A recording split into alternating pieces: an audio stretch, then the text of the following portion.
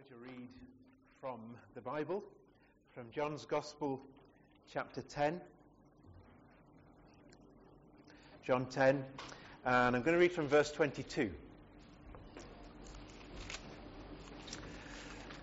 John 10, if you've got your Bible, good to turn to these scriptures.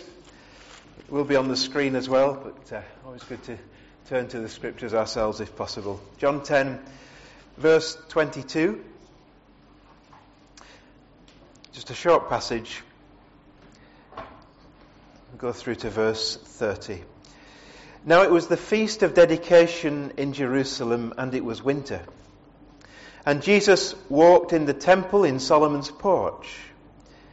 Then the Jews surrounded him and said to him, "How long do you keep us in doubt? If you are the Christ, tell us plainly." Jesus answered them, "I told you, and you do not believe. The works that I do in my Father's name, they bear witness of me. But if you do not believe, because you are not of my sheep, but you do not believe because you are not of my sheep, as I said to you. My sheep hear my voice, and I know them, and they follow me. And I give them eternal life, and they shall never perish. Neither shall anyone snatch them out of my hand. My Father, who has given them to me, is greater than all, and no one is able to snatch them out of my Father's hand. I and my Father are one." We'll finish there. Let's just pray again. I know we've just prayed, but perhaps for my sake as well, let's just pray. Lord, thank you for your word, and I ask that you would help me in bringing the truths of your word and letting your word speak to us. Would you help us and help me in this? And Lord, we thank you that you want to speak to us this morning. And you want to use your word, the living word. And so, Lord, help us, we pray, to have those ears that tune in to you. Take away any of the distractions. Help us to concentrate. Help us, Lord, to be alert to your Spirit and sensitive to your Spirit this morning, we pray. And as we pray for ourselves, we pray for Pastor Tony as well. They're down in Devon on our behalf, really, speaking at that Truth for Youth conference. Would you bless him, help him, speak through him. And Lord, may your word have that authority to bring your will and express your will to both us and to the congregation down there as well. And as we pray for ourselves, we just bring Carol Patching to you, as Carol Skinner, and Lord, with this brain hemorrhage that she's had, would you just have your hand upon her, we pray. Pray for Richard, her husband. Pray for, I think it's Leah and Dom, children, and Valerie and Nigel as well, and the wider family. Lord, we pray for your hand of healing. We pray that you would give skill to those who tend her. And we pray that you'd bring her through this. And just put your hand upon her, we pray. In Jesus' name. Amen. Just a reminder as well, next Sunday there's the early service as well. That's at 9 o'clock through till 10 o'clock. And then in a fortnight's time, there's a Real Hope focused service as well in a fortnight. And there'll be opportunity it'll be a special gift day as well for the Real Hope Ministry. And Adam will be involved with that, and Bruce as well will be preaching. When I was planning the series in Ephesians that we've been going through in our morning services, I felt really strongly that we shouldn't rush through, but should at times just pause and look at some of the great truths that are in that passage or that chapter or even that whole book in more detail. So really that's what we've been doing at times. We've looked in more detail at the blessings that we have, our spiritual blessings in Christ in heavenly places. We've looked at that whole theme of what it means to be predestined and chosen. This morning I want to return to chapter 1 in Ephesians. So if you'd like to turn back to Ephesians 1, and I want to look at verses 13 and 14.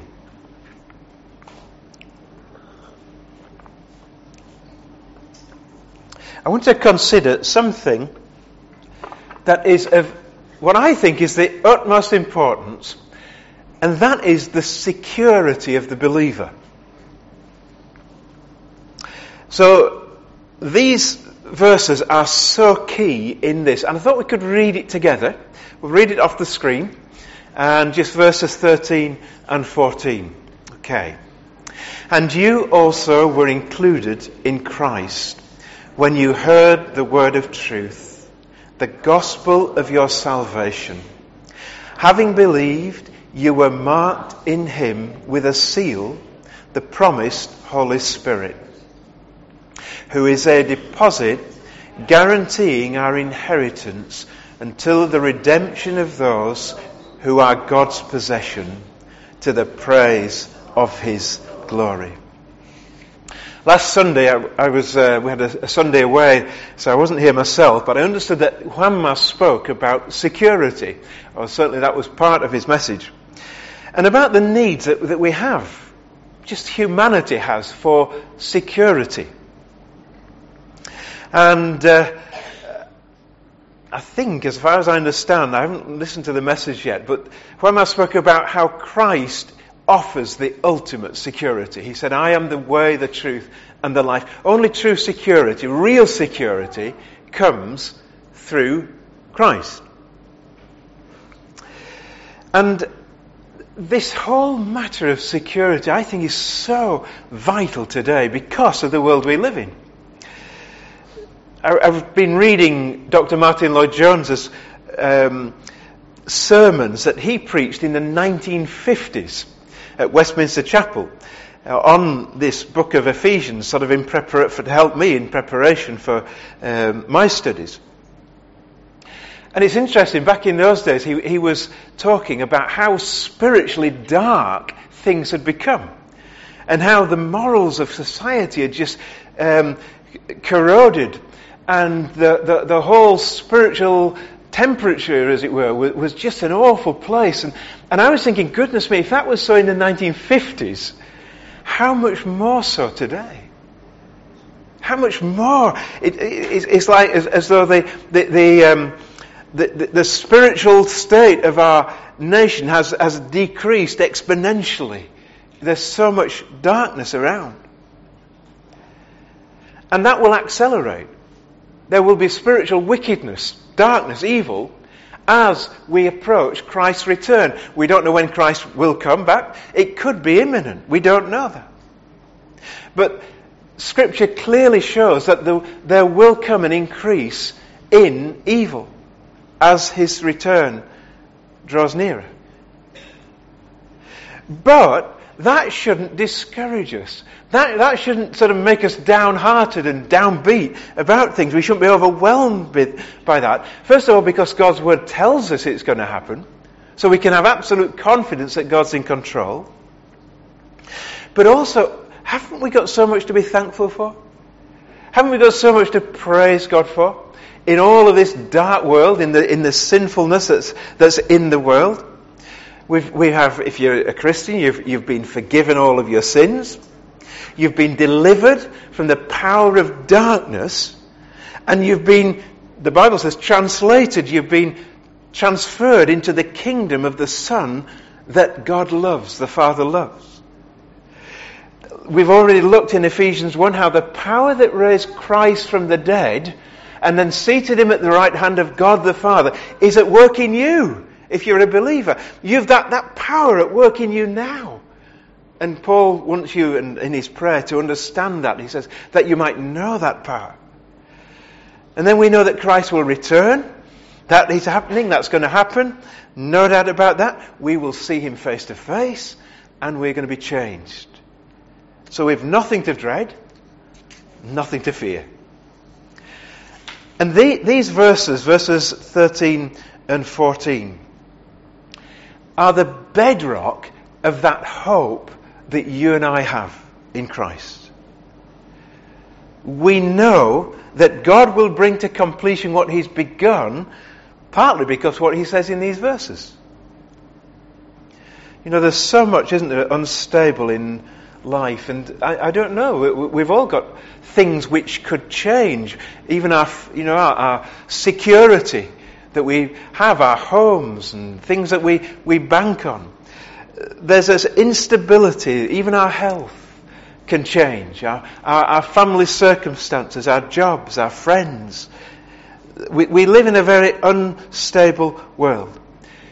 But God gives us amazing truths that will never shake. Foundational truths. An old preacher gave advice to a young preacher who was about to preach his first sermon as a visiting preacher. And the old preacher said this: whatever you say, make sure you say something that's moving and soothing and satisfying. And afterwards, when they met together, the old man asked him how he'd got on, and the young preacher said, well, I must have said something that was moving because half the congregation got up and left. He said, I must have said something that was soothing because half of the rest of them fell asleep. And I must have said something satisfying because afterwards they said they'd had enough and there was no need for me to come back. Well, this text is both moving and soothing and satisfying, but all in the right ways. There are two very important word pictures in these verses that speak of security and safety and permanence. So the first word is the word seal. Verse 13, not the fish-eating seal. This is another sort of seal. Verse 13. In Him you also trusted, after you heard the word of truth, the gospel of your salvation, in whom also having believed, you were sealed with the Holy Spirit of promise. The NIV puts it like this: when you believed, you were marked in Him with a seal, the promised Holy Spirit. So God seals the believer with the Holy Spirit. What's it mean to be sealed? Well, the word's used in two different, well, more than two, but I want to think of two different ways that it's used in the New Testament. When the body of Jesus was put into the tomb, the soldiers put the stone around to the entrance of the tomb, and it says they sealed it. They made it secure. So no one could get in and no one could get out. In a similar way, if you turn to Revelation chapter 20, and this looks ahead to the time when God casts Satan into what's called the bottomless pit. Revelation 20 and verse 3, it says this: and He cast him, the devil, into the bottomless pit and shut him up and set a seal on him, so that he should deceive the nations no more till 1,000 years were finished. But after these things he must be released for a short while. So there again you have this picture of the seal being something that secures, something that shuts in, closes in. So the Holy Spirit is the seal, which locks us, the Holy Spirit locks us into God, so that no one can break that seal. That's the idea behind the seal. But then there's another way that the word seal in the Bible is used. Just staying in Revelation and going back to Revelation 9, verse 3.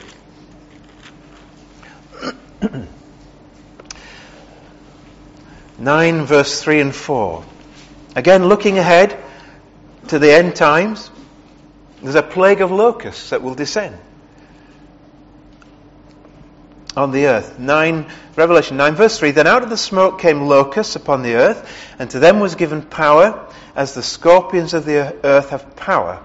Then they were commanded not to harm the grass of the earth, or any green thing, or any tree, but only those men who do not have the seal of God on their foreheads. Now, whether that's speaking metaphorically or not, well, that's not the issue. We don't get into that now. But what it's showing is that the seal there is used as a brand, like a brand. So the locusts were not to harm any of those who had the seal of God, the brand of God, on their foreheads. So there, the seal was it's like a seal of ownership. You know, like if I suppose it's still today. If you buy cattle or sheep, and you buy them, you own them, they put the seal on, the brand. And that's a seal of security, because that you've secured them. They're your property. And it's a seal of ownership.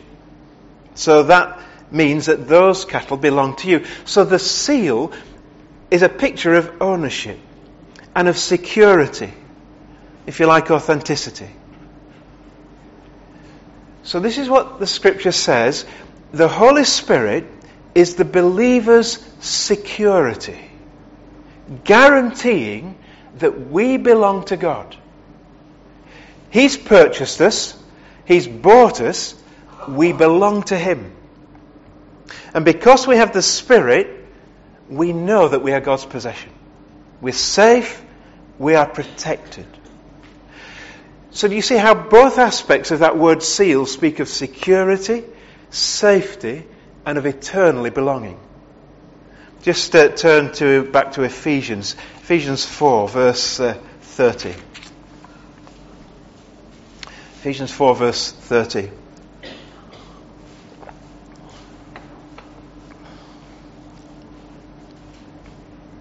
And do not grieve the Holy Spirit of God, with whom you were sealed for the day of redemption. Sealed until the day of redemption. So when were you sealed until?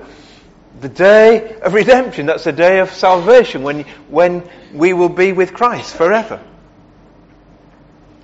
So that clearly shows that we are sealed, shut in, secure, until the day of redemption, for eternity. So do not grieve the Holy Spirit, with whom you were sealed for the Holy Spirit, for the day of redemption. What if you lose the Holy Spirit then? You can't. The Holy Spirit is part of your life. He becomes, when you become a Christian, He becomes you become His temple. He dwells within you. If you can lose the Holy Spirit, what's the point of being told that you have this amazing seal? If you can lose something, there's no point having that seal. The whole point of the seal is it's absolutely safe, guaranteed, it's secure. So God sends the Holy Spirit into our lives as a preserving seal to lock in our faith until the final redemption. It's a protecting seal.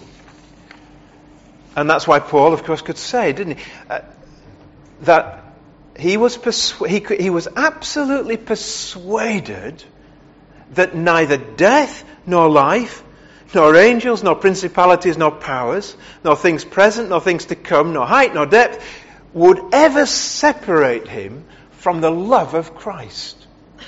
He was absolutely sure, he was absolutely persuaded that nothing that he could even think of would ever separate him from that love.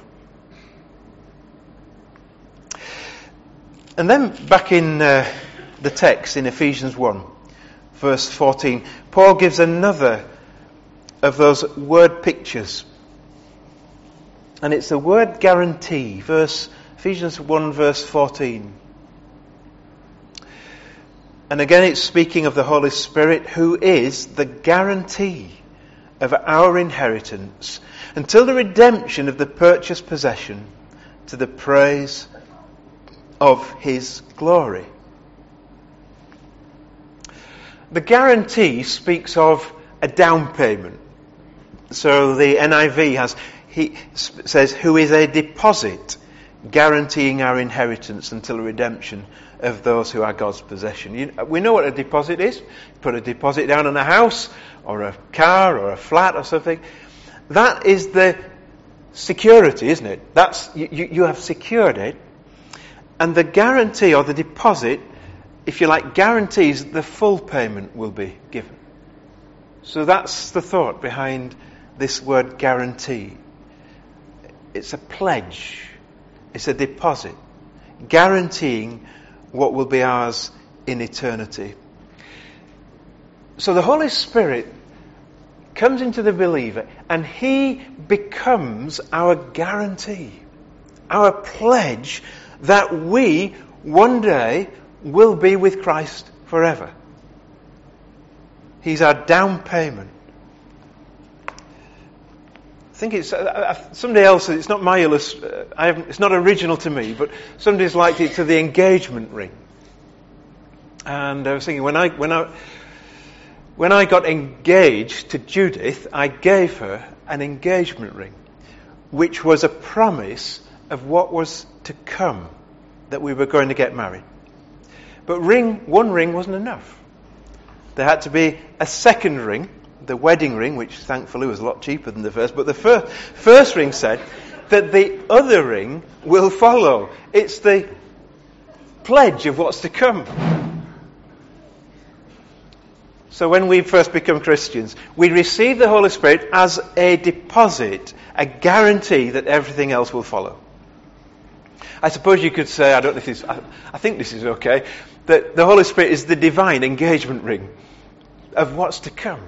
He's the guarantee. He's the security. He's secured what's to come.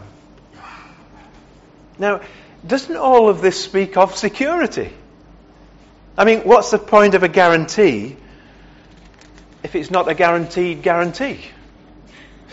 Right? What's the point of a guarantee if it's not guaranteed? What's the point of being told that we've been sealed until the day of redemption if you can be unsealed? There isn't a point. It sort of doesn't make sense. The seal and the guarantee speak of eternal security. That's why, for example, let's turn to 1 Peter 1 verse 4. 1 Peter 1 verse 4. That's why Peter writes this. And he speaks of having an inheritance reserved in heaven for us. 1 Peter, verse 3. Can you go back to verse 3, Ashley? Thanks. Okay, I'll read yours. Praise be to the God and Father of our Lord Jesus Christ. In His let me just think. Yes, sir, that's right. Praise be to the God and Father of our Lord Jesus Christ. In His great mercy, He has given us new birth into a living hope through the resurrection of Jesus Christ from the dead. Verse 4. And into an inheritance that can never perish, spoil, or fade, kept, reserved in heaven for you. So if something's reserved, it's reserved. It's kept. It's set aside. It's there. It's specially waiting for us to be claimed. If my holiday is reserved, then it's there, unless the holiday firm goes bust, but it's there. God's bank, of course, will never go bust. So my inheritance is guaranteed and reserved. And look at what he goes on to say in 1 Peter 1 verse 5. Who through faith are shielded by God's power until the coming of salvation, of the salvation that is ready to be revealed in the last time. Who through faith are shielded. In the New King James, it's who are kept, held onto by the power of God through faith. So not only is your inheritance kept, reserved, you are kept and reserved. It's a double keeping. No one can steal the Christian's inheritance and no one can steal the Christian, basically, because you have been kept by the Holy Spirit. And there are lots of other scriptures we could turn to As this comes all the way through the New Testament. Just for now, let's look at what Jesus said in John 6. A couple of references in John's Gospel. John chapter 6 and verse 39 and 40. John 6, 39 and 40. This, we're in the New King James thing. This is the will of the Father who sent me, that of all he has given me, I should lose nothing, but should raise it up at the last day. And this is the will of him who sent me, that everyone who sees the Son and believes in him may have everlasting life, and I will raise him up at the last day. Did you see verse 39? And this is the will of him, this is the will of the Father who sent me, that of all he has given me, I should lose nothing. It's God's will that you and I would be given to Christ his Son, and whoever is given to him, Jesus said, I'll lose nothing. Never going to lose you. You're safe and secure. And then chapter 10, John 10 and verse 27. John 10 and verse 27. This is the passage we read earlier. My sheep hear my voice, and I know them, and they follow me. And I give them eternal life, and they shall never perish. Neither shall anyone snatch them out of my hand. My Father who has given them to me is greater than all, and no one is able to snatch them out of my Father's hand. I and my Father are one. Have you ever shaken somebody's hand and you've just wondered whether you'll get out of it? You know, you can feel the blood draining from you. It's not like a wet fish. This is an iron grip. God's grip is a cast iron grip. And Jesus said, those who are given to him are held in his hand, and they are held in the Father's hand. And no one is going to snatch them out of that. That's the divine double grip. God has you. God will never, ever let go a true child of God. This is why I believe, and I can show you so many scriptures, that the Bible, the Word of God, promises eternal security for those who are truly saved. Truly saved. But someone might say, but what about those passages that speak of the need to endure to the end and to persevere to the end?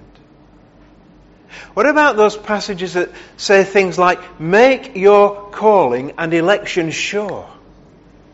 What about the passages that speak of the possibility of falling away and of never being renewed? Or what about the passages that speak of the promise of the crown of life if we are faithful unto death? What about those? How do they fit in with this? Well, you'll have to come next Sunday, because I haven't got time to go into that, because I'm going to look at those next Sunday morning, see how it fits, and you'll see how these are just two sides of the same coin, but we haven't got time to go into that. But for now, I just want to finish by, I think, highlighting why I think God gives this so clearly in his Word. What's God doing in all of this? What's God doing in giving the believer such guarantees of eternal security? And can I just say, I think this is the most important part of the message, okay? So if you've dropped off to sleep, wake up, right? If somebody next to you is snoring, give them a nudge. This is so important. I didn't literally mean that, but what's the reason for the sealing? What's the reason for God guaranteeing and giving us the Holy Spirit to guarantee our security? Why is God doing this? I see that the answer is, by doing these things, God is safeguarding His eternal plans in your life. God is safeguarding His eternal purposes for you.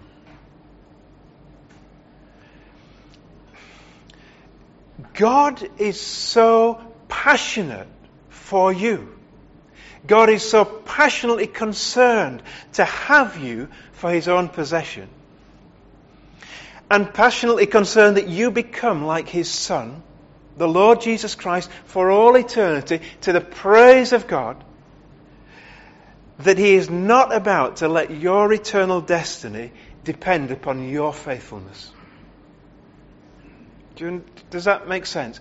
God is so longing for you to become like His Son. And He loves you with an eternal love. He will not allow your eternal destiny to hang upon your frail, weak faithfulness. Because if you're like me, I can wake up one day and I can feel strong in God, I can feel spiritually alive, and I can feel as I'm walking with God, and I just praise God, I'm a believer. And then sometime later I can wake up and for whatever reason I can feel as I've lost that security. And I said, Lord, and I can think, Lord, have I backslidden too many times?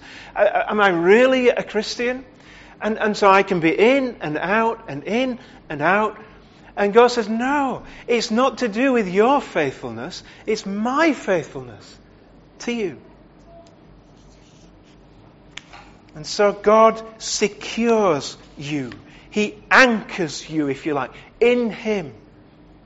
So your security in Christ, if you are a true believer, it's not in a few proof texts. There are many of those. It's grounded in God's eternal purposes for your life. That you will become a son and daughter of His.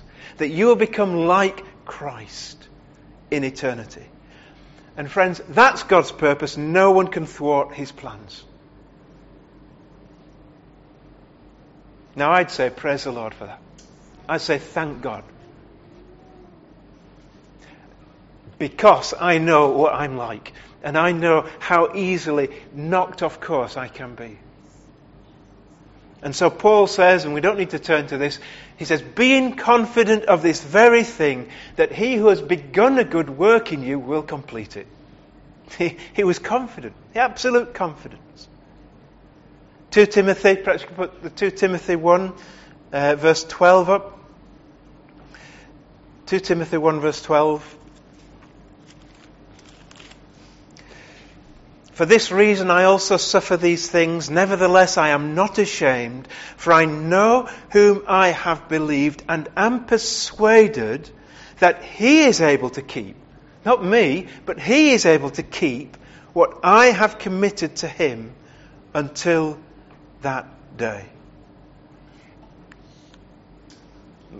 I'm just so thankful that my salvation does not depend on my ability to stay and to stay saved.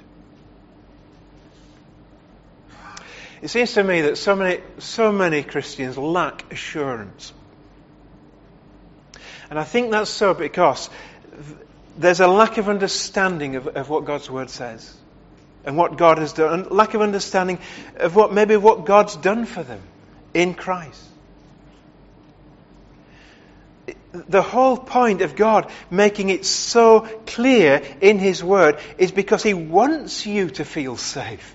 He wants you to feel secure, to know His love. That you are secure in His love. Knowing that nothing can separate you from that. Because He knows that there will be times when you'll be tempted to think outside the box, as it were. To be tempted to lose or to leave God and to feel your loss. And one thing that insecurity does, it robs us of zeal. It robs us of our confidence. It robs us of our enthusiasm for God. But when you know that God is strong enough to keep you and to never let you go, you've got a solid foundation. You can go through anything. You can go through whatever is thrown at you when you have this security, this knowledge. I do believe this knowledge of assurance, of eternal security, gives us the motivation to live holy lives, to seek to be godly, to live for Christ, to seek to witness for others. It doesn't set us up at ease. It doesn't make us think, well, that's it, now I can sit back. It stirs us up because the love of Christ is our motivation. So, are you truly a Christian? Do you really know the Lord? Has there come a point, not when you've made a decision, we're not talking about making decisions here, we're talking about really being born again of the Spirit, where Christ has come in, where the Lord has taken up residence. You know that. We'll see this next week. You know it because there's fruit in your life. You'll know it because there's the evidence of the outworking of the Spirit of God in your life. Do you know that? Then nothing can separate you from the love of Christ. And if you don't have that, if you don't have that assurance, and it may be that you don't really know, you've never known the salvation that's in Christ. If you don't know that, God wants you to have it. God loves you with that eternal love, and He wants you this morning to come to a place where you receive eternal life. And it's found in Christ. He that has the Son has life. He who does not have the Son of God does not have life. God's provided it for you and me. And all it takes, this is the wonder of our salvation, all it takes is a step of faith, like a child could do.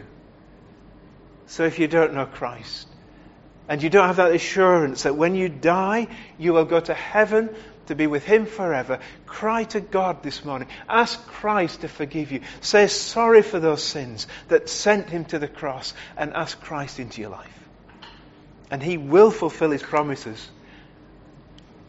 As many as received Him, Christ, to them gave He power to become a child of God, even to those who believe in His name. Let's just be quiet. Let's just, in the quietness, absorb these truths, the things that God's been saying and speaking to your heart. God's Word is always there to change us. We need to respond. So let's do that. It may be a time of crying out to Jesus to become your Saviour. Then you do that just in the quietness. Ask Him to reveal Himself. Ask Him to come and make it clear that He's come into your heart. He's come in to change you from within. Don't leave it another day. No day is guaranteed. We don't know what tomorrow will bring. So ask Christ to come into your life. If you're a Christian, give thanks to God.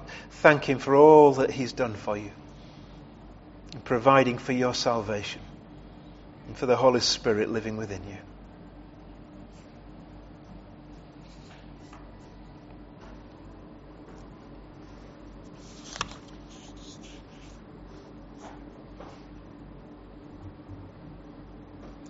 Heavenly Father, thank you so much that you love your children so much, that you don't want any to live in fear or uncertainty or discouragement.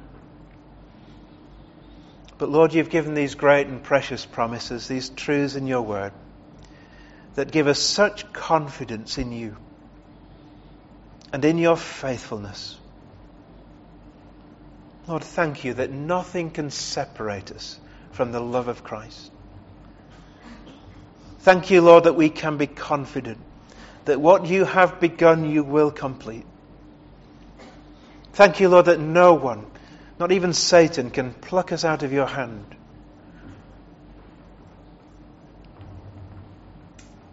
Lord, you've given us these assurances in your word, not to cause us to settle back and sit back in ease and comfort, but Lord, to stir us to love you more, to seek to live out our lives for you, because you have done so much. We owe you everything. Lord, help us to live for you. Help us, we pray, to seek to please you. Lord, for any who may be attacked in some way spiritually and feel, Lord, that they're just finding things so hard, Lord, would you, we pray, just meet their need this morning.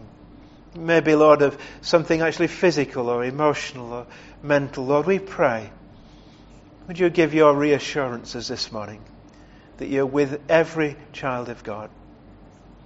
And for those who don't know you, Lord, and for those who are searching and maybe haven't quite made their mind up, Lord, would you bring them to a place of decision, that this will be a day of decision for them, so that they can say, I have believed, I have put my trust in Christ, I'm part of the church of God.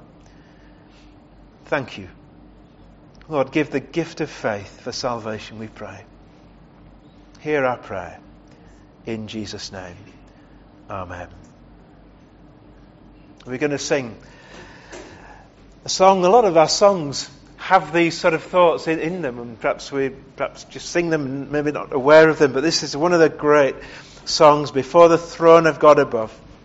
I have a strong, a perfect plea, a great high priest, whose name is love, whoever lives and pleads for me. My name is written on his hands. My name is hidden in his heart. I know that while in heaven he stands, no power can force me to depart. No power can force me to depart. Let's worship God as we sing this song.